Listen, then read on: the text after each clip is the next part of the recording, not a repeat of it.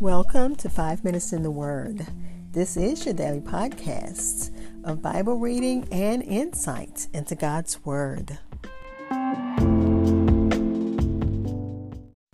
We are continuing our study in Judges chapter 9, looking at verses 34 through 36 in the New King James Version. Abimelech defeats the rebellion of the men of Shechem, organized by Gaal in this section. And if you'll remember, Gaal was speaking mad trash about how if he had been the ruler of that city, what he would do. So he had his group of folk who wanted to have him overtake Abimelech and, take over the throne or take over the rulership from Abimelech. But let's listen to the first half of Gaal's defeat. It reads, and this is 34 through 36. It reads, "But Abimelech and all the people who were with him rose by night and lay in wait against Shechem in 4 companies. When Gaal, the son of Ebed, went out and stood in the entrance of the city gates, Abimelech and the people who were with him rose from lying in wait. And when Gaal saw the people, he said to Zebul, 'Look, people are coming out from the tops of the mountains.' But Zebul said to him, 'You see the shadows of the mountains as if they were men.'" Again, that's verses 34 through 36 of chapter 9 in the New King James Version. I'll be back to share insights and we'll close with prayer.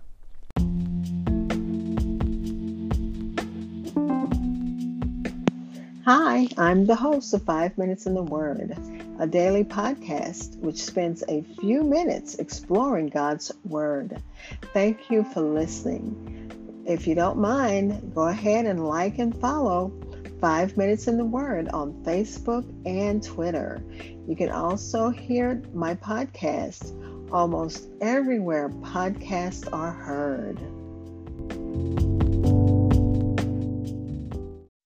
Again, that was Judges chapter 9, verses 34 through 36 in the New King James Version. And in this first part, this goes from 34 to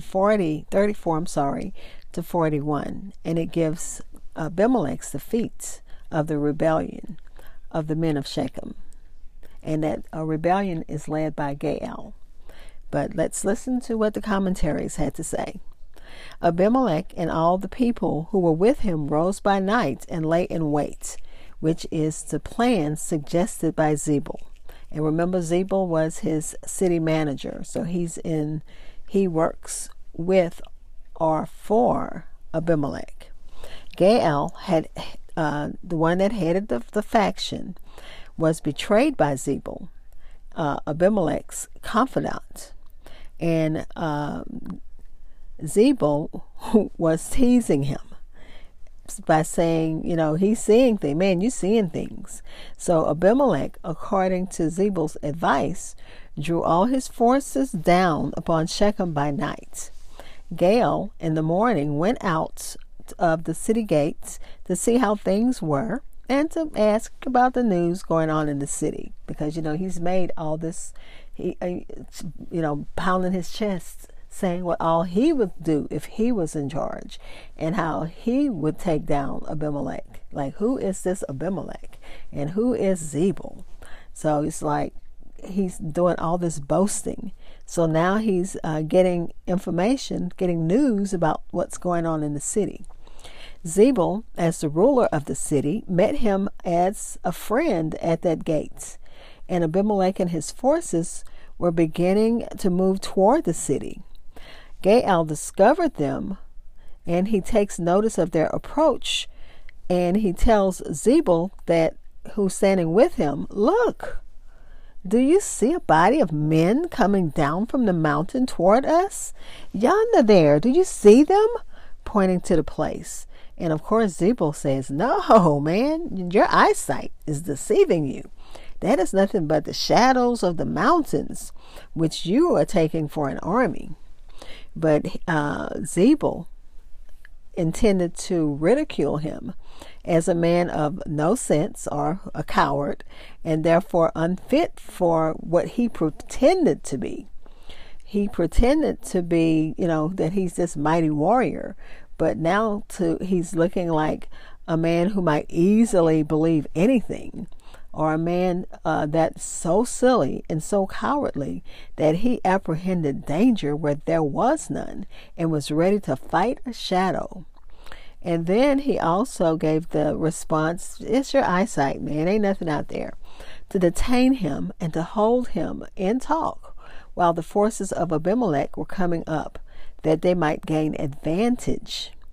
So Gaal was content to believe that he saw the shadows that he saw were mountains, perhaps the mountains of Ebal or Gerizim, which were close by the city. Zebul deceived Gaal, allowing Abimelech's troop to take position. He deliberately misinforms Gaal regarding the correct location of the attack direction of Abimelech's raiding force. And Gaal would later discover that his instincts were definitely on point, that he was seeing an army moving toward him, and that he's going to find out later it was actually 2 other companies that were marching towards the city. Let's pray.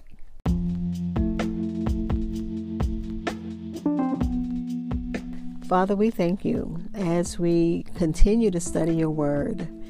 God, we thank you that as warriors, that we do need to watch, fight, and pray, because our enemy, the Satan, like a roaring lion, is seeking to destroy us. So we thank you that we have been given that directive to watch, fight, and pray.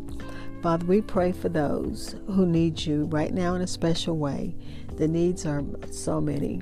And God, we're asking and praying for divine intervention where it's needed, for divine protection where it's needed, for divine provision where it's needed. Because God, we know things that are impossible to us are not impossible with you. As even we read this section where Abimelech, who is out of your will and who will be dealt with, is given the opportunity to take on this rebellion. And we thank you that we know that you are there for us, that when we face our foes, when we face our enemies, that we have a frontal attack.